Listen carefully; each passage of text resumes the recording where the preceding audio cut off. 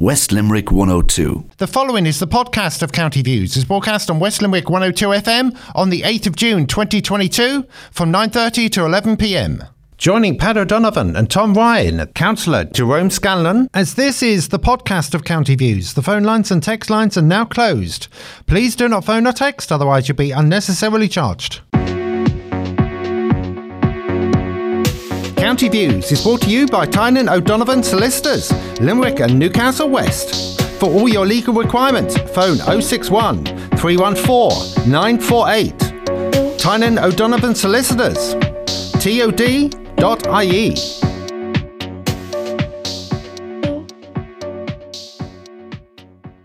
Good evening, listeners. It is Wednesday evening once again, and it is Wednesday at 9:30 or thereabouts, and you're tuned to West Limerick 102 FM, broadcasting from Newcastle West, your local community radio station. My name is Pat O'Donovan, and I'm joined tonight, as usual, by Tom Ryan, former manager of the Limerick hurling team, and of course publishes a wonderful article every Saturday on the Daily Mail. Very, very interesting articles indeed, very popular. And indeed, during the course of the match last Sunday on television, and the repeat, I heard it saying that he was acknowledged even as being the uncle of Rory Hayes. Did you hear that, Tom? I did, yeah. And also joining us tonight is the ever-reliable councillor Jerome Scanlon, independent councillor. He wasn't always independent. He was controlled by the Fine Gael party at one stage, or he was party of the Fine Gael. I don't know who was controlling who, him or them. But he was a member of the Fine Gael party, and he decided he was going independent, and he's done that now for a couple of years back. So we have Jerome Scanlon. And of course, last weekend was an interesting one from hurling. We had a bit of a discussion here last week as to what might happen. The general consensus was it would be close, and indeed close it was. And people were delighted to hear that we played Mick Mackey and his men there, and also the Clare song, Dr. Tommy Daly. And we'll just start off this evening programme, I think very fittingly. Limerick won, and that was wonderful. And also we remember great matches, the Quaids here in Fiohan and Castlemahon, a very famous hurling family indeed.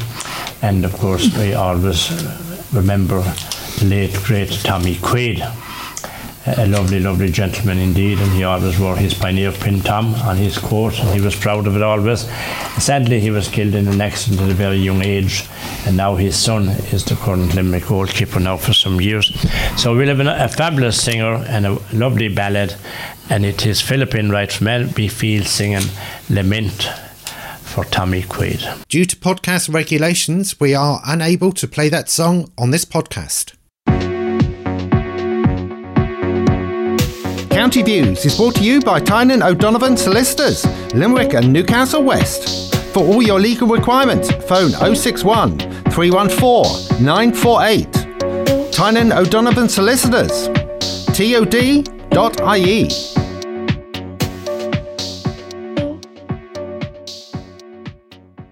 That was the late ballad on the late great wonderful gentleman and goalkeeper Tommy Quaid, and that was by Philip Enright, a wonderful, wonderful singer, and he has singing nights in his pub in Abbeyfield on a monthly basis there, and a gentleman too indeed is Philip Enright. Match last Sunday, Jerome. Absolutely fantastic. Congratulations to Limerick, in case somebody accuses of not congratulating them indeed. Full marks and congratulations to Seamus Flanagan from Fiohan Castlemahon, who has put the parish right on the map, right in the middle of it. Brilliant. He did. Get man of the match, and Nicky Quaid, the late Jim's grandson, in goals. So Fiohan Castlemahon, a boo here. Keeping the flag flying anyhow. Absolutely. It is good to see people from the West, Tom, on the team. Yeah, well, the West always supplied a few for the team. They always have a great history there in the West, always in a great tradition, and in particular the Flanagans and the Quails, you know. I mean, the Quails are legendary. Like, I mean, what the GAO is to the Quails, like the Quail family as a whole. Synonymous with... I mean, the work that they have done and the leadership and of course, Paul Shemus he paid the ultimate prize, didn't he? Unfortunately, yeah. Another outstanding individual, a great hurler and All-Ireland winner. And, you know, there's great tradition in the West, and he's alive and kicking and alive and well, and it's great to see those lads, as you said, Shevard Flanagan, Nicky Quaid, and, you know, Tom Condon before that, you know it well. That's right. And they had they're great men, like, in tradition. You know, we could be mentioning people all night. And Eamon Flanagan's son? Yes. Playing for Clare. Clare, yes, that's so we provided somebody to the Clare team, by the way, in case you're not aware of that, Mr. Donovan. Cousins playing on both sides. I am Yes. aware of it. I am, Jerome, yeah. It was a great game. No, it was reminding the Clare man, Tom. Yeah, yes. Without a doubt. It was a bit like old times, wasn't it, Tom? Well, sure, it is what we're advocating in our column for the last 5 or 6 years. Yeah. It blew all the theories out of the water, all these Let them hurl. all these Emmy-phonies that are on the television and that are on the sideline in hot places, and Limerick proved, I think it was Limerick's best performance ever, even putting aside the All-Irelands. It was a magnificent match. Great. I suppose it was also fitting that as Limerick, as All-Ireland champions and Munster champions, and the Mick Mackey Cup and Uve Cup being presented on the day, that I suppose it was fitting that they should be the first winners of it as well. Seeing that they were winning 4 in a row, as Mick Mackey's team did back in the 1930s. Well, it's a lot of there are a lot of things that you can comparisons really, you know, in the team, but mainly it was.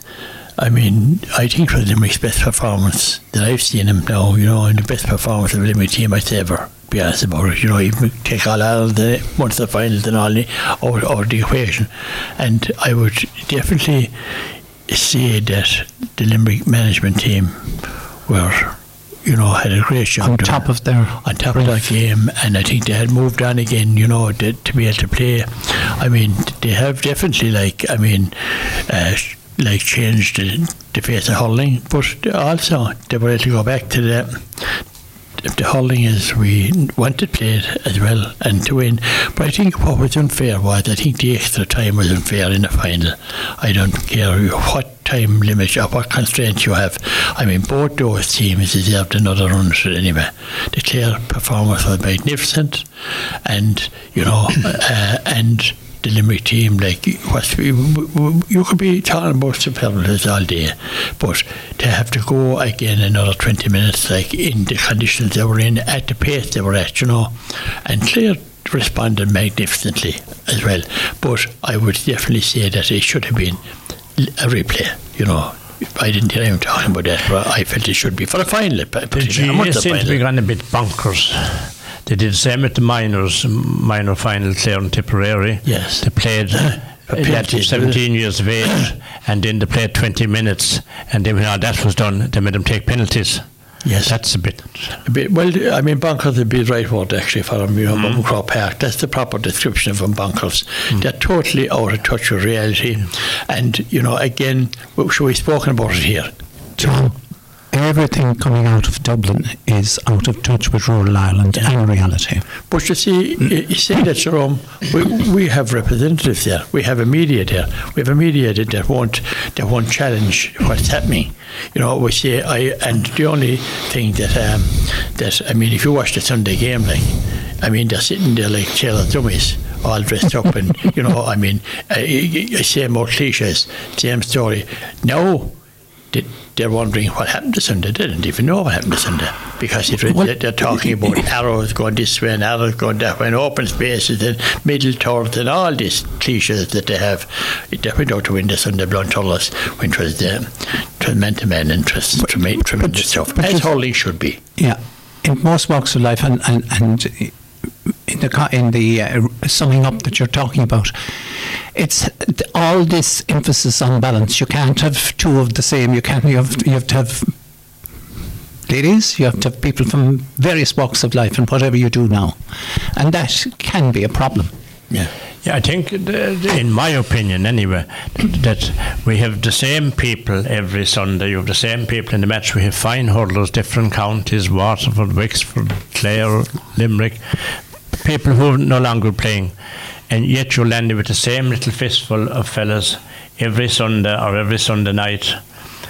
You would also imagine that if Clare and Limerick were playing which they did last Sunday, then the reviewing panel Sunday night or Sunday during the game should be from alternative counties. Yes, well, not ones with biased opinions. Eddie Brennan has raised that issue now, big time, and he's got a lot of traction. You know, and I agree with you 100%. Common sense, like. But, you know, but we you have see, Mullane, Renton and Raven and Roaring, roaring there with Waterford. They've gone winning the All-Ireland, and if they're getting beaten, he can't get the words out. He's roaring so much. Like. But you see, Pat, you have cliques within RT, you know, and to really make it worse, you had last week a big sad story with this Cal. Of all the problems that he has in doing the programme, and all this pile of nonsense, 2 or 3 pages of an interview in the Independent and another big interview, and he's one of the top presenters. All that is a closed shop, Pat. It's an absolute closed shop, and there was no alternative opinion, or there was no debate, or there wasn't anyone challenged when he spread out the same old propaganda every night. To listen to your man Blow from Cork, listen to Daly. They have the same thing every night. But now, like it's after last Sunday, they're all saying, "Oh, it was a magnificent game." But if they had that way, we wouldn't be holding at all. We'd be playing some kind of a game made up. Now I must put up my hand, gentlemen. People accuse me of being negative. They accuse you of it as well, Tom, to be too negative. But the match last Sunday was very good. But I have 2 complaints, maybe 3 complaints, maybe 4 complaints. 2 stand tickets. I got a few stand tickets and I passed them on because I needed just 2 stand tickets, Mary myself. And the 2 stand tickets we got had us sitting out in the rain at the end line, where you couldn't see. So I said, I ain't going down there getting wet. So we stood up we were at the very end of the stand where the teams came out, up against the side of it, standing. A very enjoyable camogie match between Waterford and Tipperary. Very fine, talented hurlers, give them that show. And the scoreboard was at the opposite end, then, of course, of the stand and the wall at the far opposite end completely. And we could read the score and we could read the time on the camogie match.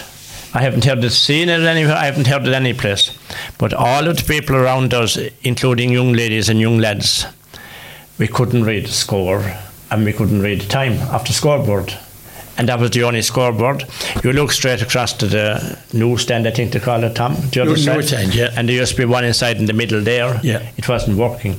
So us lot inside in that corner couldn't see the scoreboard, read the scoreboard. You could see the thing all right. So the television and scoreboard in combined couldn't read it. Yet the camogie match was much larger, the score and the time. That's big. So you saw the score for the camogie, but not for the hurling. Is that? They had it smaller for some reason. It is a digital one, and it was much smaller for the hurling. And I went into the toilet before the match to start, and you couldn't even get your hand out of your pocket, not knowing anything else. Yeah. So I decided I'd go into the wheelchair one because there was only a couple of people. There was no wheelchairs around the place because they'd have been slaughtered or smothered if they were.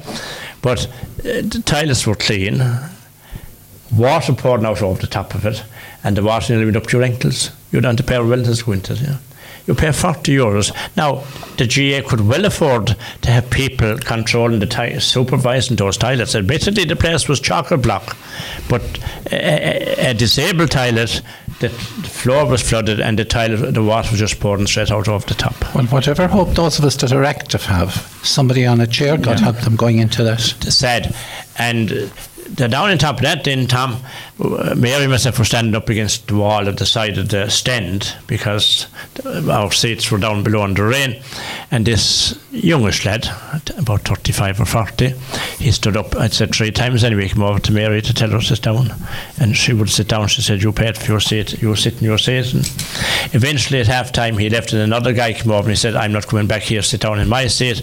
And the other guy gave us. He said, "Sit down there. I'm not going in there anymore. I'm going to stand up against the wall." So there were gentlemen, even though I declared cap, but he still gave us the 2 seats wearing Limerick colours now. So the banter was good. But the scoreboard, just, I can't fathom it. I met a lot of people then that said on my way out, Limerick people, because it was a Limerick area really, they enjoyed the programme, gave regards to Tom Ryan. So gentlemen and ladies, if we met on the way out, we wish you a most enjoyable matches coming up, and hopefully Limerick and Clare is our only hope and wish that they might meet in the All-Ireland final. Yeah, there's a great banter, all right, and there's a great interest in the programme as well, because, and you know, Mark and myself, Tierney and myself were in Glore on Saturday night for the Kilfenora. Yeah. It was a magnificent occasion. They ran a wonderful performance. It was out of this world, because the Flano was in Ennis. And we got in this a lot, like, you know, as you know, Pat, we have an awful interest in the tradition and drama and all that, and sure, it's great to be supporting those things.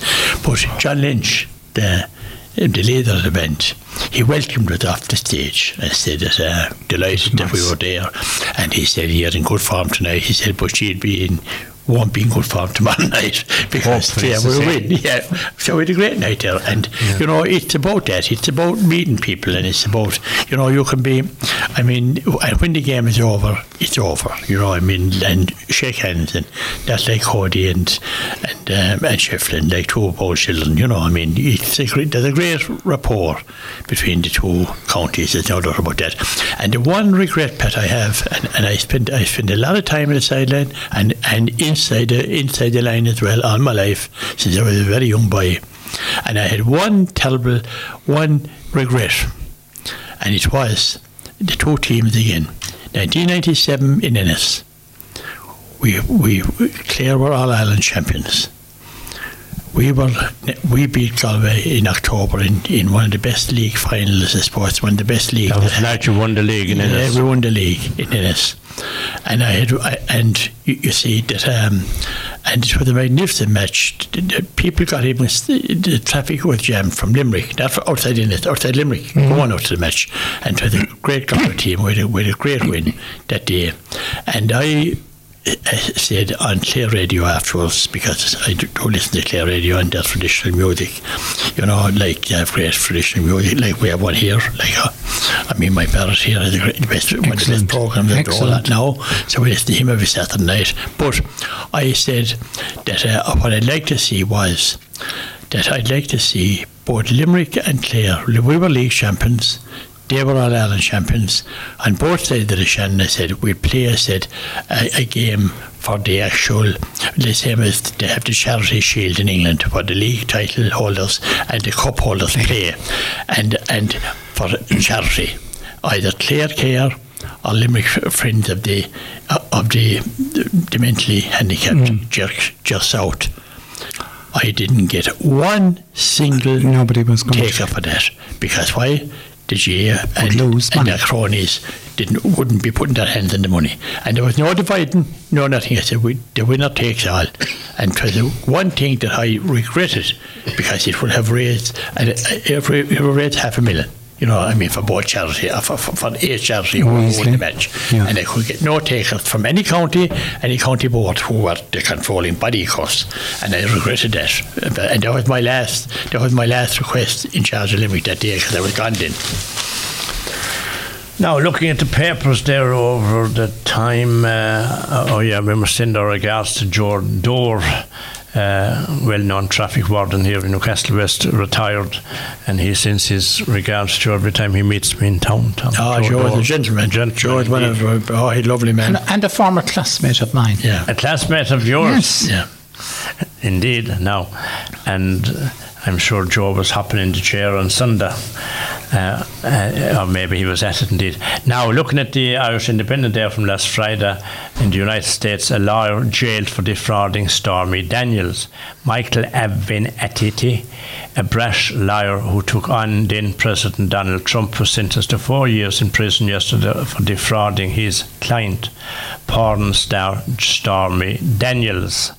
She claims she was paid off by Mr. Trump to keep quiet about their affair. A federal jury convicted Evan Etty in February of wire fraud and aggravated identity theft, agreeing that he embezzled nearly $300,000 in book proceeds intended for Ms. Daniels. That's what happened to her and him. And then I have another topic that has come up quite a lot in recent times.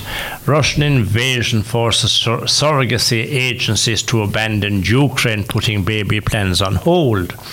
Now, some people nowadays, you can't say this and you can't say that because there's a grouping out there that have literally the people of Ireland controlled.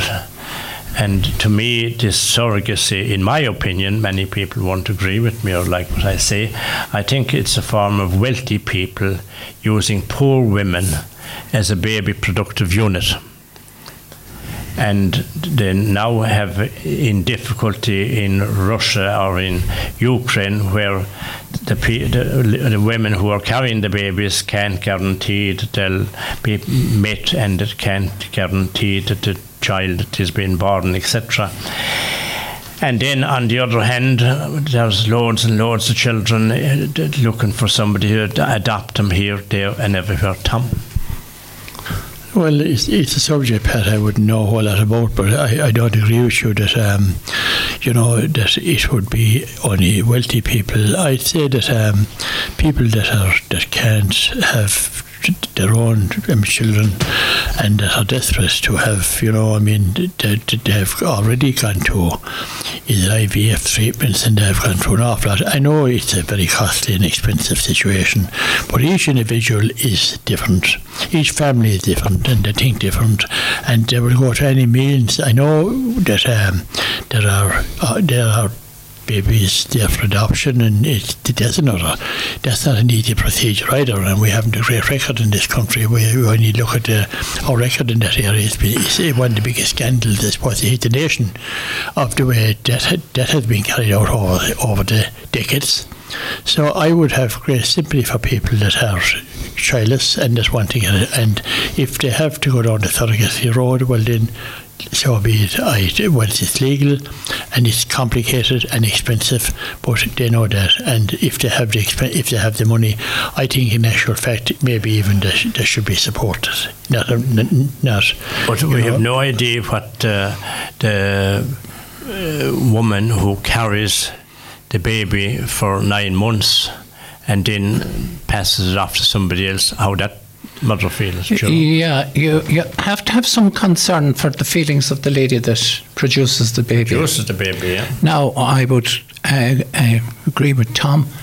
People have the right, basically, to father or mother a child. If they're desperate to have a baby, and this is the only means available to them to have the child, so be it. It mightn't be my choice, but there'd be a lot of people that want children. Now, you have mentioned the adoption route. It's very hard to find a baby to adopt now, and people have gone abroad as well to adopt children. And we also have to take into account and think of the person that is awaiting the arrival of their baby, or the couple that are awaiting the arrival of their baby. And they're there, and there are several of them around the country.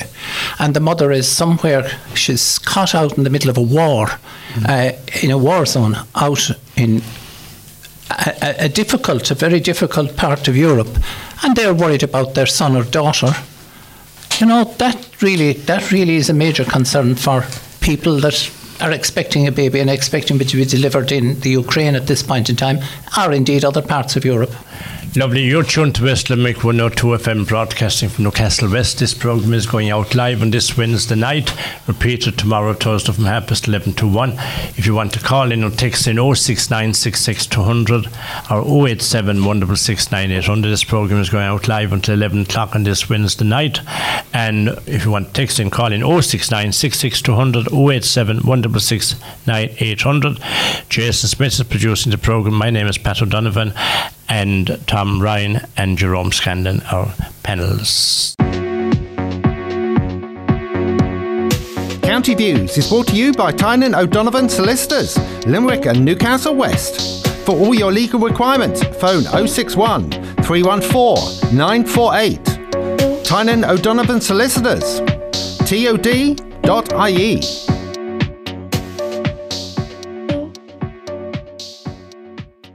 You are listening to the podcast of County Views. It's broadcast on West Limerick 102 FM on the 8th of June 2022 from 9:30 to 11 p.m.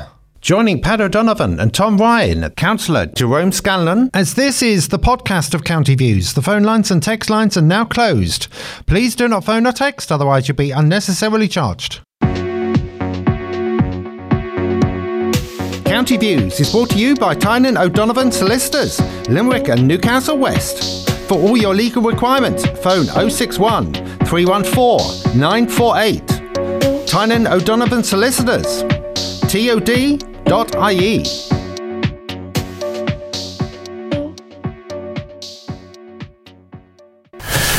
Welcome back, folks. You're tuned to West Limerick 102 FM, broadcasting from Newcastle West, your local community radio station. My name is Pat O'Donovan. The programme is County Views, going out every Wednesday night live from 9:30 until 11 o'clock. Repeated tomorrow, Thursday, from 11 until 1.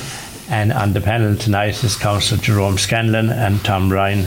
And we have a message in here. We have two of them actually. Hi, Pat and Tom. So good to hear you again with your good topical show. And I'm just over the moon with our Limerick win. It was mighty and great to hear Jerome back. And of course, a big kiss for Tom. Thank you, Polly. Polly the poet. Never answered my call, Polly. Must be very busy.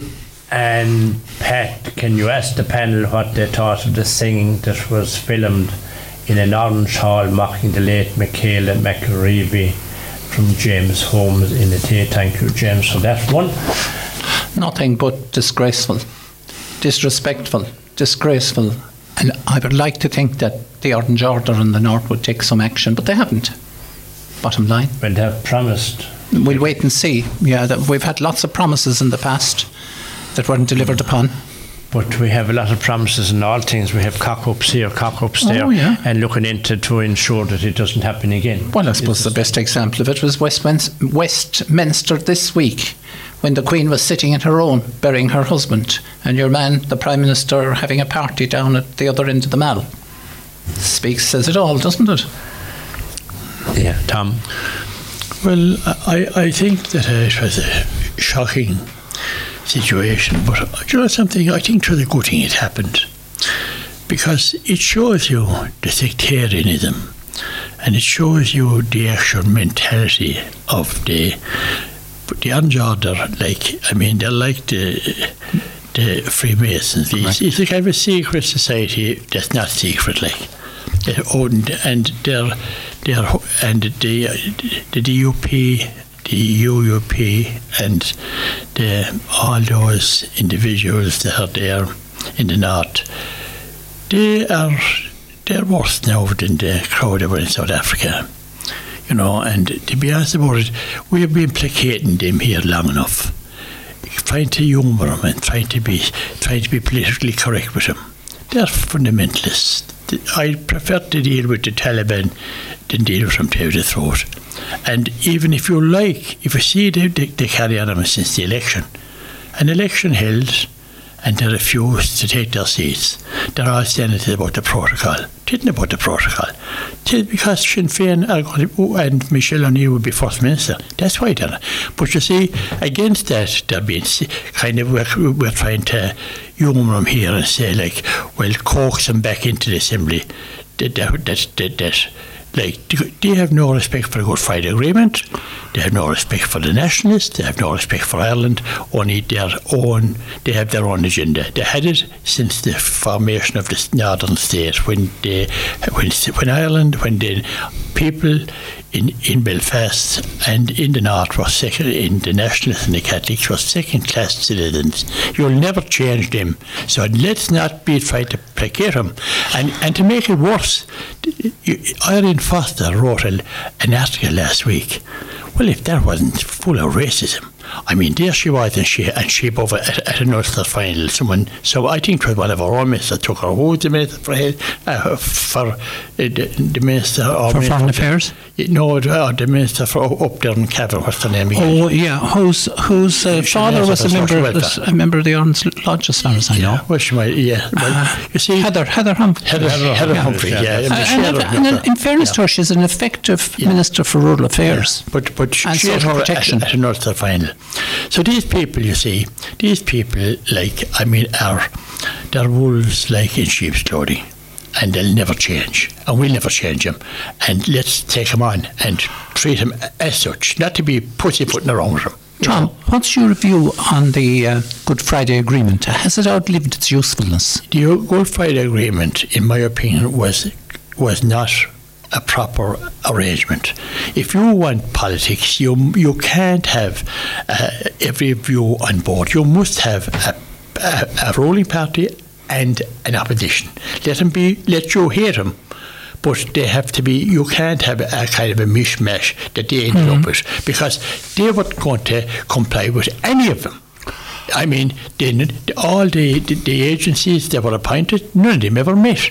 Even, the North-South, I mean, the minister, if they were only there with politicians, with civil servants, a meeting. And then you had over in the House of Lords that you had the leader of the UUP over, and he was talking about the protocol. The protocol, and you see, that was all rejected and or supported rather by I think it was about 60% of all the nationalist parties and the Alliance Party and all the other parties, except the DUP. The DUP had 5 main points in their election manifesto. The protocol was one, so they latched onto that, and with an idiot over in number 10 Downing Street, like that the British have now. I mean, they don't know what to do with him. Whether to dump him into Thames or take him to the Tower. One of the two. But you see, the problem with the Conservative Party is its right wing are those that are supporting old Boris. And that's why we're stuck with this protocol problem. But in saying that, Jerome, but in saying that, Jerome, they are the Conservative and Unionist Party, you see, correct. As well. So, like, I mean, you have that core there that are the Brexiteers, the headline Brexiteers. Now, I mean, it hanging in the balance, I mean, for Johnson on Tuesday night, or with Tuesday or Monday, you see, Tuesday night, you see, they support him. So now they're going to bring on some. I think they're bluffing myself, but they're liable to do anything. That Johnson and the mess that is going to cause in the island of Ireland is unbelievable. But furthermore, Jerome, and I'll just finish with this. Today, we had the Dairy Council of the North and all the big farmers, mostly Unionists, mostly Orangemen as well, and we have a good share of them here supporting them as well, up and down to them. They come out today, and then didn't come out before the election. They come out today because their livelihoods now are going to be under pressure if they bring in the legislation to undo part of the protocol. Yeah. Well, we'll switch topics and we'll go to something that people have been talking about. These are the huge queues at Dublin Airport. Many, over 1,400 people missed their flights, and many more are missing their luggage. Many are missing luggage for the past 4 weeks. They haven't got their luggage in all kinds of situations. That's it. So I have followed that one a little bit more. So the chief executive guy, I've kept an eye on him, and it's just a sample of the appointments that our government and our civil servants, I suppose, appointed. I don't know who's appointed them as a civil servants, or is it the government themselves? But this is a piece from the Independent. It was also on the Daily Mail and it was on other papers, but it basically said the same thing. And this is about Dalton Phillips, the chief executive of the Dublin Airport Authority. Former retail chief saw blue skies ahead, but he will soon be departing under a significant cloud. When Dalton Phillips was named Chief Executive of the Dublin Airport Authority in 2017, the Wicklow man must have felt that at last he was back in the big league. In early 2015, following a poor Christmas sales that were the last straw, he had been let go as Chief Executive of UK supermarket chain Morrison's. Morrison's is very large, as it says there. A seasoned retailer, he had held the role since 2010, having joined from Canada's largest retailer, Loblaw, where he was Chief Operating Officer. Now at the Dublin Airport Authority, he had a chance to prove his mettle once more, joining a business that in 2017 generated a revenue of 855 million and profit after tax of 125 million. It was on an upward trajectory with blue skies ahead. It was a world away from Morrison's for the affable Mr. Phillips, 54. In 2014, at Morrison's annual general meeting, the writing was on the wall. A grandee of Britain's retail trade, none other than the former Morrison's chairman, Ken Morrison, whose father had founded the chain, let rip from the floor. When I left work and started working as a hobby, I chose to raise cattle, the now deceased Mr. Morrison said. I have something like 1,000 bullocks, and having listened to your presentation, Dalton, you've got a lot more bulch than me. How's about that?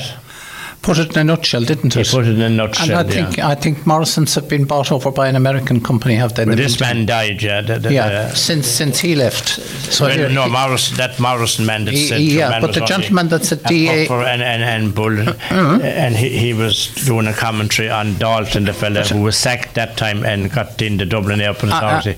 He was never involved in air traffic. He was involved in supermarkets prior to that. Yeah, but you see, okay, we need only go back to the banks, and in the end they were run by barristers, both of the banks in this country. And somebody predicted 20 years previously, when I was working in another place in the city of London, that the banks would be sued one day, and the only way they could counter that problem was to have the legal profession in charge. And that's exactly what happened, and we saw the outcome of it. But it's a bit similar there with Mr. Dalton in, I think, Asda Morrison's, isn't it? Yeah. And that was a famous supermarket chain in the UK, and it's gone as well. Very big. But the problem with the airport is they didn't.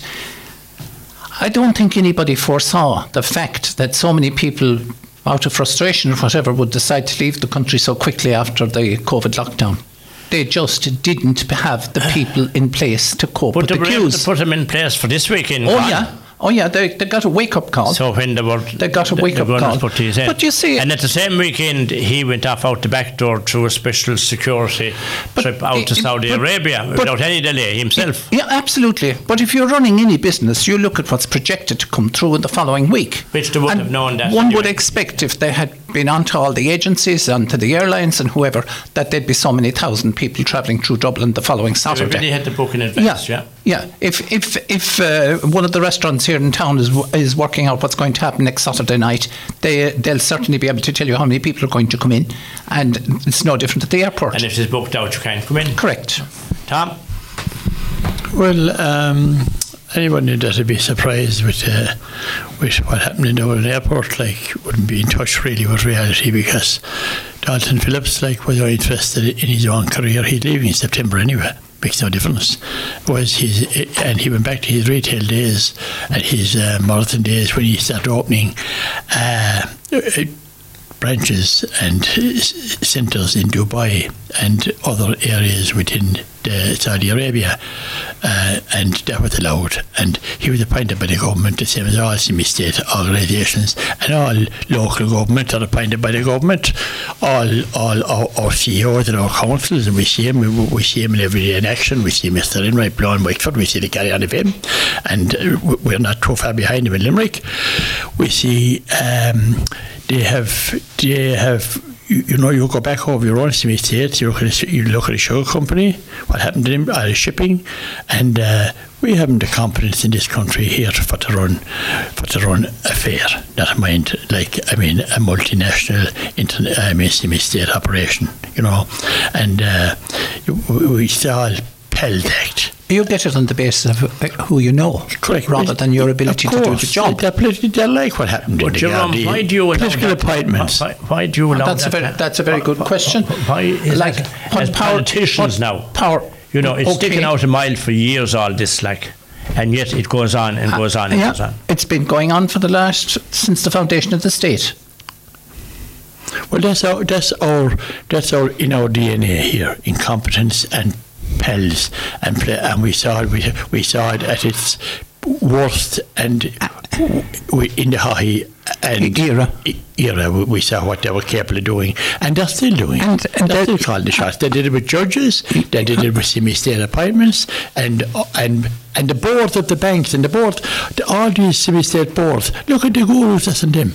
There wasn't one solitary word passed about the board of the Dublin Airport Authority. Not a word, the same as they were never there.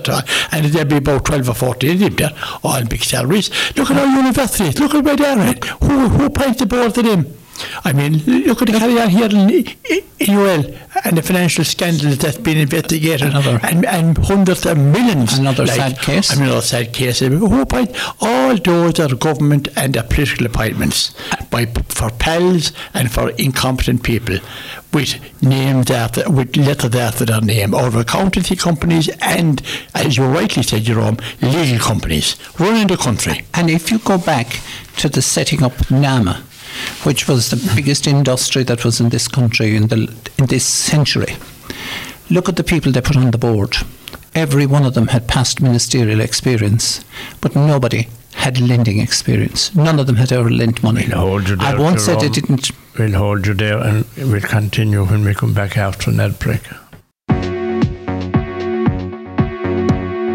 County Views is brought to you by Tynan O'Donovan Solicitors, Limerick and Newcastle West. For all your legal requirements, phone 061 314 948. Tynan O'Donovan Solicitors, tod.ie.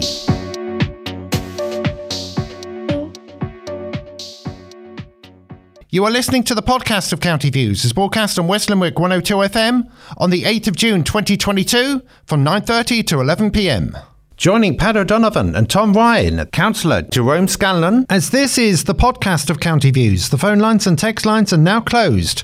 Please do not phone or text, otherwise you'll be unnecessarily charged. County Views is brought to you by Tynan O'Donovan Solicitors, Limerick and Newcastle West. For all your legal requirements, phone 061 314 948. Tynan O'Donovan Solicitors, tod.ie.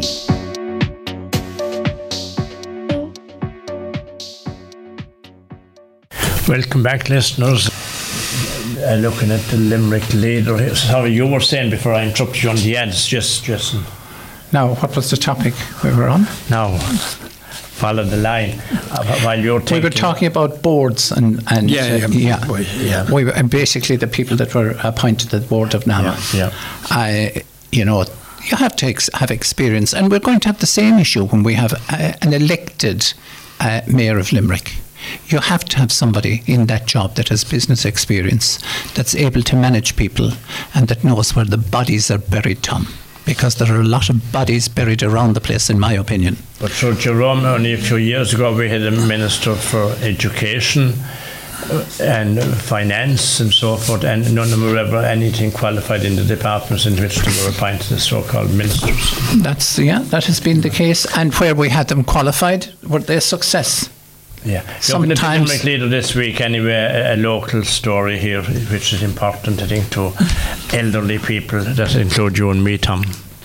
Tom. I'm listening to Pat. You and I. Yes. And just Thank you, Pat. before we let the point go, Alan Shatter was a member of the legal profession, and he was Minister for Justice, wasn't he? Yeah. He was, yeah. And we saw what happened there. Yeah, that's right. Yeah. Now, Limerick leader prison sentence for trying to cash stolen cheque at bank. So people, you want to mind your checks and mind everything and mind your cards and mind your money and mind yourself, folks. A County Limerick man who tried to cash a stolen cheque made out for thousands of euro has been jailed for 3 years. During the sentencing hearing, Judge Patrick Meehan was told Patrick O'Brien, aged 39, of Hillview Drive, Abbeyfield, presented a cheque made out for $7,500 at the now closed Bank of Ireland branch in Abbeyfield. The stolen cheque was associated with the account of an elderly woman who was living in Mullingar, County Westmeath. Garda Davis Snow said Gardaí were contacted after an employee at Bank of Ireland in Abbeyfield became suspicious when Mr. O'Brien arrived at the branch on April 24, 2019 and presented a cheque for lodgement into his own account. He said the defendant's account was overdrawn and that there was only one previous lodgement. It raised a red flag, he said, adding that the bank worker put a stop on the transaction and contacted her colleagues in Mullingar to make further inquiries. Garda Stone said it was later established that the cheque was one of 4 which had been stolen and that it was clearly never made out to Mr. O'Brien. Judge Mahon was told another one of the stolen cheques, which was made payable to a different individual, went through, but that the bank had since reimbursed the account holder. Garda Stone said a Garda investigation was launched and that the authorities believed the 4 cheques were stolen a number of weeks earlier, and a number of men who called to the injured party's home offering to clean the gutters. He said the woman, who has since died, was in poor health and had a practice at the time of signing her name to cheques. She couldn't walk, she was poor of hearing. Garda Stone told Lily Buckley, BL prosecuting, adding that she was effectively being cared for by her brother. Barrister Kenny Kern said Mr. O'Brien, who has a number of previous convictions, did not gain financially from his actions, and he submitted there was no evidence that he was involved in the theft of the cheques. Having noted the defendant's printing and his personal circumstance, Judge Mahon imposed a 3-year prison sentence, which was backdated to reflect the time Mr. O'Brien has already spent in custody. It's very sad when people pre-sign cheques or have to pre-sign cheques. Terrible what happened, you know. Obviously the concern and the worry of the old person that either mislaid or had it stolen from her. But you know, the point you was made. You should not sign cheques. Never. Blank cheques. Absolutely. No. Never sign a cheque in blank. You're leaving it yourself wide open if you do that. Isn't it sad in this day and age that kind of behaviour is still going on? But sure, you'll have theft wherever you go, and if somebody sees an opportunity, Pat, they will jump at it, and that's obviously what happened there. And like, that particular person was probably trying it on with elderly people around the country, like if they went possibly from Abbeyfield to Mullingar to wrong somebody. Yeah. Well, Pat, a scurrilous act again against a defenceless lady, you know, I mean, and it's a shocking scenario like that. These gangs and these hoodlums and chancellors are allowed to run the country with impunity and terrorise people, rob them, and more often than not physically harm them. And we see that poor man above in Sligo. I mean, he's struggling still. That man is still in a coma. Still in a coma. Yeah, the misfortune, and we have looked at that instances here, and it's a big failure of our Garda and our legal authorities that they can't put these gurus away. And for once and for all, 3-year sentence.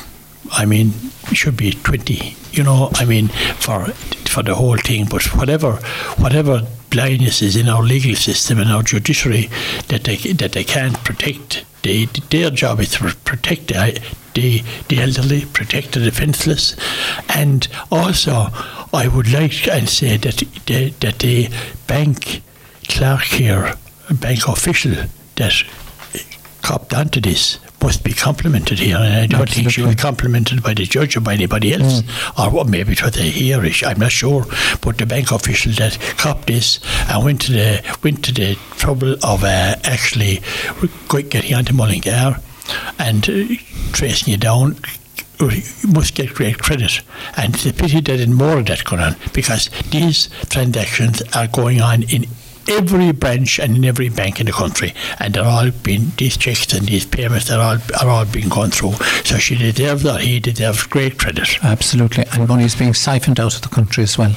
Of course, all racketeering, yeah. And we're told that all these institutions they were all supported and and saved by the exchequer, and that means by the taxpayer, that they are on board here.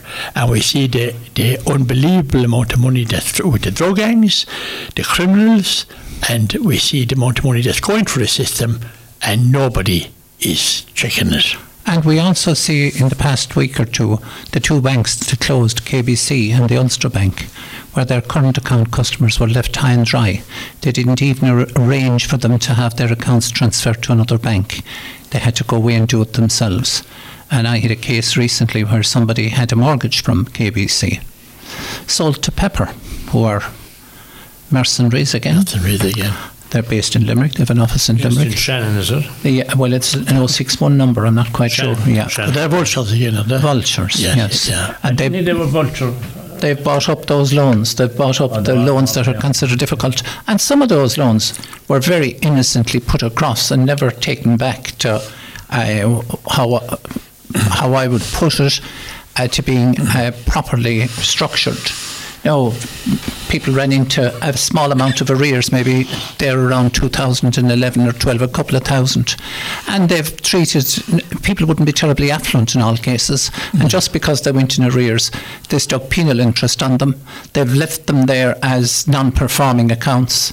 I know somebody that's paying, in this particular case, about €810 a month. That's a lot of money from a wage, €810 a month. And these people don't want to know them. They won't come to talk to them. We're dealing with Pepper here. Well, you see, in that, isn't it very hard to listen then to our Minister for Finance? And in particular, there's another gentleman there who was a Jonah Minister, who now is in the Bank Federation, or whatever they call themselves, Mr. Brian Hayes. I mean, to listen to him now and the audacity and the neck of him, there. And where are the regulators here? And Michael Darcy, who lost his Dáil seat, went to the Shannon and then decided to jump over again. Yeah. Now, in fairness to him, he was doing something to try and regulate the insurance industry when he had that ministry. He made a good job of that, didn't he? But unfortunately, he didn't get too far with that. He didn't get elected. He didn't, because he wouldn't. Now, talking about the insurance industry, looking at the Irish Independent today, insurance costs crazy farmers relief after bodybuilder Garda drops lawsuit. And a farmer sued by bodybuilder Garda after a Horsebox gate allegedly hit her on the head said he was unaware she had withdrawn her personal injury claim, adding, "Sure, what good is it to me now? Insurance costs are crazy." Jessica Feeney brought High Court proceedings against Sean Byrne of Adamstown, Wexford, following an incident in 2018. She claimed she was hit while on patrol in New Ross by a swinging gate on the Horsebox. That was a small little gating on the high portion of the back of the box. The following year, she brought another personal claim against music promoters MCD after she was assaulted in Croke Park while attending a Westlife concert in July. The officer said she suffered severe headaches and torticollis on the neck, alleged her injuries continued to cause her constant pain, and said she could no longer train in the gym to the level she did before in order to complete her bodybuilding competitions. However, Miss Feeney of Kilmore Road, Knocknaheeny, Cork, withdrew both claims after video footage of her lifting weights exceeding 40 kg was shown in court. Speaking to the Irish Independent after learning the claim against him was withdrawn, Mr. Byrne said, "That's the first I've heard of it." He recalled the day of the incident, saying he was taking a horse to Limerick and stopped off in New Ross for tea. "I was driving the car with the Horsebox and I accidentally forgot to fasten the gate on the top of it. It swung loose when I went out on the road," Mr. Byrne said. "It was still swinging loose when she was going down the pathway, herself and another guard. They came running after me, and sure, I didn't realise it was open until they stopped me going around the bend. I was wondering why they were running after me. He, the other guard, said the back of the box was open and she was after getting hit in the head. I asked, "Are you all right?" and everything seemed to be fine. I rang back the guards in New Ross to see if she was okay, and I thought that was the end of it. Her solicitor sent me out a letter then. Asked whether he was relieved about the case being withdrawn. He said, "Sure, what good is that to me now? My insurance costs have gone crazy." Mr. Barron claimed he struggled to get affordable insurance cover following the incident. I had to get a crowd up in the north of Ireland to insure me. The Sunday World reported a number of videos and photos taken from Miss Feeney's social media accounts were submitted to the court, which showed the plaintiff socialising, travelling and competing in bodybuilding competitions after she had suffered her injuries. Miss Feeney contended the competitions in which she was taking part were more of a bikini modelling nature than bodybuilding, and that no heavy training was required. A video taken covertly of Miss Feeney training in the gym was then shown to the court. In it, weights exceeding 40 kg were seen being lifted by the plaintiff for a number of repetitions. She later withdrew both her personal and injury actions.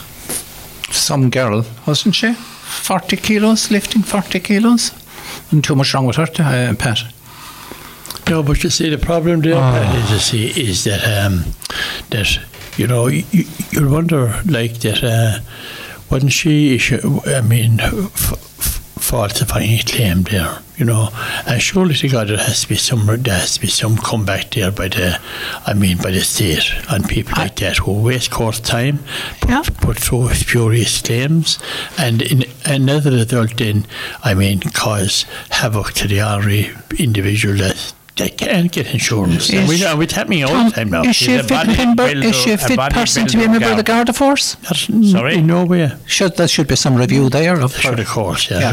Maybe it has happened, in fairness, but we don't know. But I would expect that if it hasn't, it should. Yeah. Well, you see, if you have, we're listening every day to, for some years now, and you know, Dee Flanagan now, he normally comes, he's a great old contributor to the programme, and he's a very astute man with insurances, and he would be able to give us a real live version of what's happening at that level. But even that, if you listen to what's happening at the moment, nobody can get insurance, sadly. You know, in any type of activity now, let it even be children's playground, children's creches. Any place where there's people now, they find it the first item on the agenda, that insurance, they can't get it. And if they can, it's got multiples of what it was. And a lot of the insurance companies, like the banks, are gone out of the country. You know, are gone. They won't even quote for Irish business anymore. That's the result of our behaviour. Legal system along. Yes, the legal system is one thing. Yeah. But the judiciary are the people that are adjudicating on the claims. And, you know, you'd often see people, I know people that were in wheelchairs, and when they got their settlement, they were building houses and buying up blocks of flats in Limerick. We will hold it there, and Jerome is caught by the clock again for an ad break. County Views is brought to you by Tynan O'Donovan Solicitors, Limerick and Newcastle West. For all your legal requirements, phone 061 314 948. Tynan O'Donovan Solicitors, tod.ie.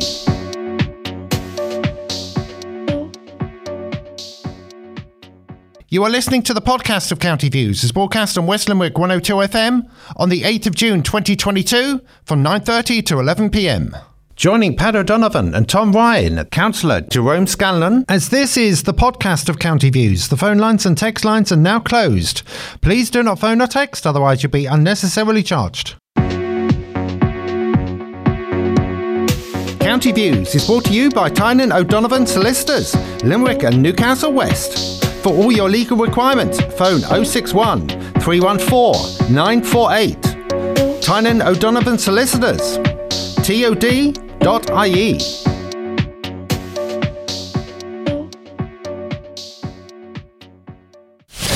Welcome back, listeners. Now, another two items that I have on the list here is the water supply, and people are concerned about that.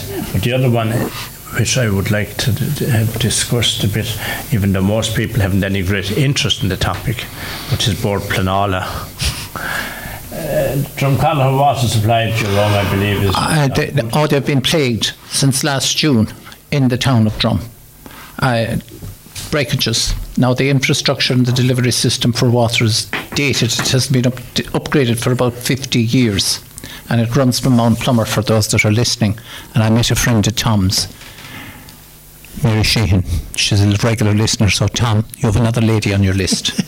When I was in Drum today. Probably won't idea that now. Well, now the competition is not bad, you know, Tom. Yeah. Yeah. But bottom line, anyway, there's from Mount Plummer, it's about 7 kilometres of old asbestos infrastructure there delivering water. And there have been something like 11 breaks between the 7th and the 22nd of May. People were without water for 48 hours. The National School in Broadford had to close. The creche in Broadford was closed for a day and a half. And you can imagine the inconvenience. People have brought their children to the creche. Health and safety, big issue. Can't wash something, can't sterilise bottles, no water for it. Now, Irish Water have pledged to replace the first 1.8 kilometres of it, where the major problems were just to the west of Broadford. So hopefully the contractors will be in and getting on with that within the next 2 weeks. Badly needed. Usually when there's a problem, somebody will come up with a solution. And in this particular case, they've boosted the water supply to regulate the pressure with the supply that comes from the Fina Kilmeedy system. Now, it hasn't. It has held for the last 2 weeks. So, but in fairness, and we complain about the council, the team of people that are out there seconded to Irish Water are second to none. These people, one of these guys told me he had come home from the match on the first Sunday of May that Limerick played, got home at 6 o'clock in the evening, and he was out until 1:30 next morning trying to rectify leaks or breakages. And as soon as they had one break rectified, there was another. The pressure came further down and greater problem. The people from Irish Water are the difficulty.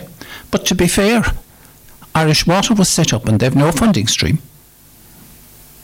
That's a problem. Like, where is the money going to come from? But they have highly paid executives. Extremely, yeah. And the government of the day were responsible for that. And the government of the day were responsible for setting up a company which effectively is starved of cash to do the work that's needed. The local authorities didn't do it for the previous 40 years. Yeah. When they had the money to do it, they were collecting the rates. Didn't happen. It was spent elsewhere. Tom? Well, as regards the situation there, like, you know, a lot of those old infrastructures are really lacking maintenance and planning during the year, you know. I mean, over the years, you know, as a lot of it was only emergency work.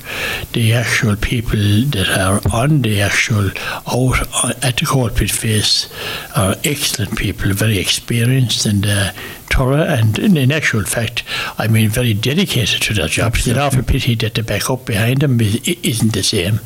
Irish Water is in an awful mess. But you'll have to kind of have shocking me, said they have no revenue stream, like, you know. They don't have a definite revenue stream. And because there are billions like of euro in the planning for infrastructure and for new development and for the expansion of existing services like all over the country. So how are they going to be done? With all the new regulations for the environmental situation and all that, who's in charge of those? The developer pays for those, Tom. If there's a housing development here. I know, I'm talking about the existing setup, like, I mean, and the expansion and you know, if they want to, I mean, now you can't get any more planning permissions for a single house in a rural area. They want you to go into a village, and if there isn't, like, I mean, Liam Galvin was here recently with us, and he was explaining that I mean, he listed out a list of towns and villages in West Limerick and all over Limerick, actually, that are at breaking point. So what's going on, like? Who's going to, you know, if you can't build a house in the country within a rural area and they want you to move into a city or a town or a village and there's no facilities there, so where are people going to go? A young fellow, Tom, was quoted, and I went over and I met him not too far from Drumconnell. 11,000 to bring a connection about 3 metres from the centre of the road to the verge of the avenue leading to his newly built house. Yeah. 11 grand. That's a shocking situation, a shocking charge, isn't it? On top of what already... It was modified, but it was still significant. How is that justified? It isn't justified. Yeah. But how did can you not shout about it at the council meeting? Oh yeah, we do. But and who they have to determined have that? it. You either do without water No, or but pay. who is the dictator like Yes, this? who determined that? Like, Yeah. That's determined now by Irish Water, because that's what they charge. There's a road opening licence that you have to apply for.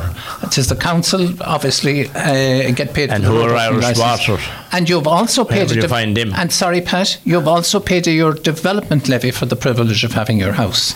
So the development levy can be anything upwards of 4,200. My God. So the development levy comes Where first. we stand, Jerome, as regards that item I spoke about a while ago, is that still in vogue? That a single house, like, they're not given planning permission. You mentioned the planning department there, Pat. We have to wait. We have to await the outcome of the making of the current city and county development plan. And on the 17th of June, we have the final meeting of the amendments that are going to the Office of the Planning Regulator. Where in Limerick, is it? He's in Dublin, I think. The meeting is in Limerick. Yes, yeah. We have made the plan right up to the point now where it goes for finalisation. And It what's goes the to plan? the minister. But what's the plan before it goes? The plan basically for rural housing, we want to retain rural housing guidelines as they are. And what are they? Basically, that any person from a rural area that can prove a connection with the rural area will get planning in their area. And my concern, and Liam Galvin's as well, is that the planning regulator will insist that they have both an economic and a social need to get planning. Up to now, they didn't need the economic need. The economic need, basically, if Tom Ryan wants to build a house in Cratloe and he's working inside in the city, then his economic need isn't in Cratloe. Or if we can take it, Ashford, the same, which is very rural. And how come there, Jerome, there are so many anomalies like within different decision making of within the planning department, that one person can get a plan for a house, another person can't in the same area, like on the same road probably. What's that all about? Well, if you have a connection with the road, if it's a local road, Tom, you have to prove a connection with that road. In other words, I won't get planning on a road that I haven't come from, effectively, or within a certain radius in terms of kilometres of. And another question for you now that you might be able to forward to your planning department in Limerick. How come that they can issue planning permissions like in areas, industrial plan permissions, for instance, like in Raheen Industrial Estate, for instance, that when the facilities aren't there to take that in the, who's responsible for that at the end of the day? When you have a situation when they can bring in multinational companies there without into an overloaded system already. You have the zoning, and obviously the area you're talking about has to be zoned industrial and commercial, we presume. They apply for their planning. If one has the right to take that planning application to An Bord Pleanála if the council grant planning and somebody sees an irregularity with it or a problem with it, like a floodplain or an environmental aspect to it, then that can go to An Bord. Now, the next thing then is An Bord will send down their inspector. Yeah. And the inspector does a report. And I have seen situations where, here in Newcastle West, where the inspector gave a recommendation to the board that a grant that the council had made be overturned. But the board upheld the decision. Now, to clarify that, there is official in Bord Pleanála under investigation, I think. Is that the way to put it? That isn't a surprise to you, is it, Tom? Because of the decisions he has been given 9 times out of 10 one way, whereas all his other officials would be maybe 3 out of 10. Yeah. And It is absolutely appalling. Nobody gives a damn, really. You will see write-ups from time to time about it, all right. I had a situation some years ago. It is just appalling. This is to do with telecommunications, I think, is it? Well, anything you like in relation to Port Pleanála. Yeah. But it was in telecommunications because I was involved with an organisation some years ago about radiation from phone masts and cancer and all that kind of stuff that was coming off of these phone masts. If you drive under a heavy power line, and in England you'll hear it on your car radio because of what's coming off of that. And also they stuck a pile of fluorescent tubes under a heavy power line in England, and all the tubes lit up because of what's coming off of the radiation. Of the radiation of that. But in Knockfairness some years ago, we all objected locally because this big monstrosity on top of the hill in a scenic area, and we lost, obviously, because that's how it works. And did it go to on board? Oh, I did, yeah. But the next time round, at that time, everyone had to put in 20 euros. So I suggested there's no point in you wasting your money. One will do, and all signed the name to the one. That's how it should be. And in we go with the one. And I submitted mine. This is probably 10 years ago now. So, and they already had a year and a half gone over the period when, after 5 years, everything should have been taken down and removed per the planning, which didn't happen. I objected on behalf of everybody, and I knew all the names. And around the 29th of December or something, I got a letter back in from the County Council telling me permission was granted and there were no objections. I had already had my receipt got and kept, and I went into the office in the County Council when it opened with my receipts and asked the lady about it, and she said there was no objections. I said, looking at the file, what's that one there? Oh, so that's only an observation from Patrick O'Donovan. She took it to be an observation. No, I said, it's an objection if you read it, and it was, she thought it was the TD. Oh. So they were kind of ignoring him anyway. He was only just in for the kill. So they hadn't read it. It was given on the basis there was no objection. I spent another €200 to go up to Dublin, went up especially to the Port Pleanála with the thing and the whole lot, and it was totally ignored, Tom. Which you would know before you went up, because they don't give one damn about the people, and they'll break their own rules and regulations which are laid out. Now, I'm delighted to see that it's been investigated. And did you get a written notice from the council? You had the receipt. I had the receipt, and yes. After the receipt passed, I got a letter sending me out that the permission was granted. No. Hold on a minute now. You came away with your receipt today. You went in with the list of your co-objectors, and you spent your €20. Now, a letter should follow that. So you get a letter from the council stating that they have recorded your objection. We had all that, we had everything. Everything was in order. We got everything and kept everything. The council had a serious problem. If you had a letter from the council... Because I appealed the council's decision, which is what you have to do on Port Pleanála. Right, okay. And they considered it wasn't relevant that the observations you'd made in your objection were irrelevant. Is that what they told you? Yeah, that's just right. But you will know that because time and again, I've been all over the 26 counties on meetings with people, and time and again, you're saying for houses, everything, you have these people, and most of the people in Port Pleanála are all ex-county council officials from planning departments anyway. Oh, they are. Yeah. But one in particular. In saying that, Pat, that is a fact. I mean, and it's a scandal what you've said. But that scandal still goes on, of course. And if you rule out Port Pleanála, leave it to one side for a second. Who's responsible for, in actual fact, for granting permissions that are not in order in Limerick County Council?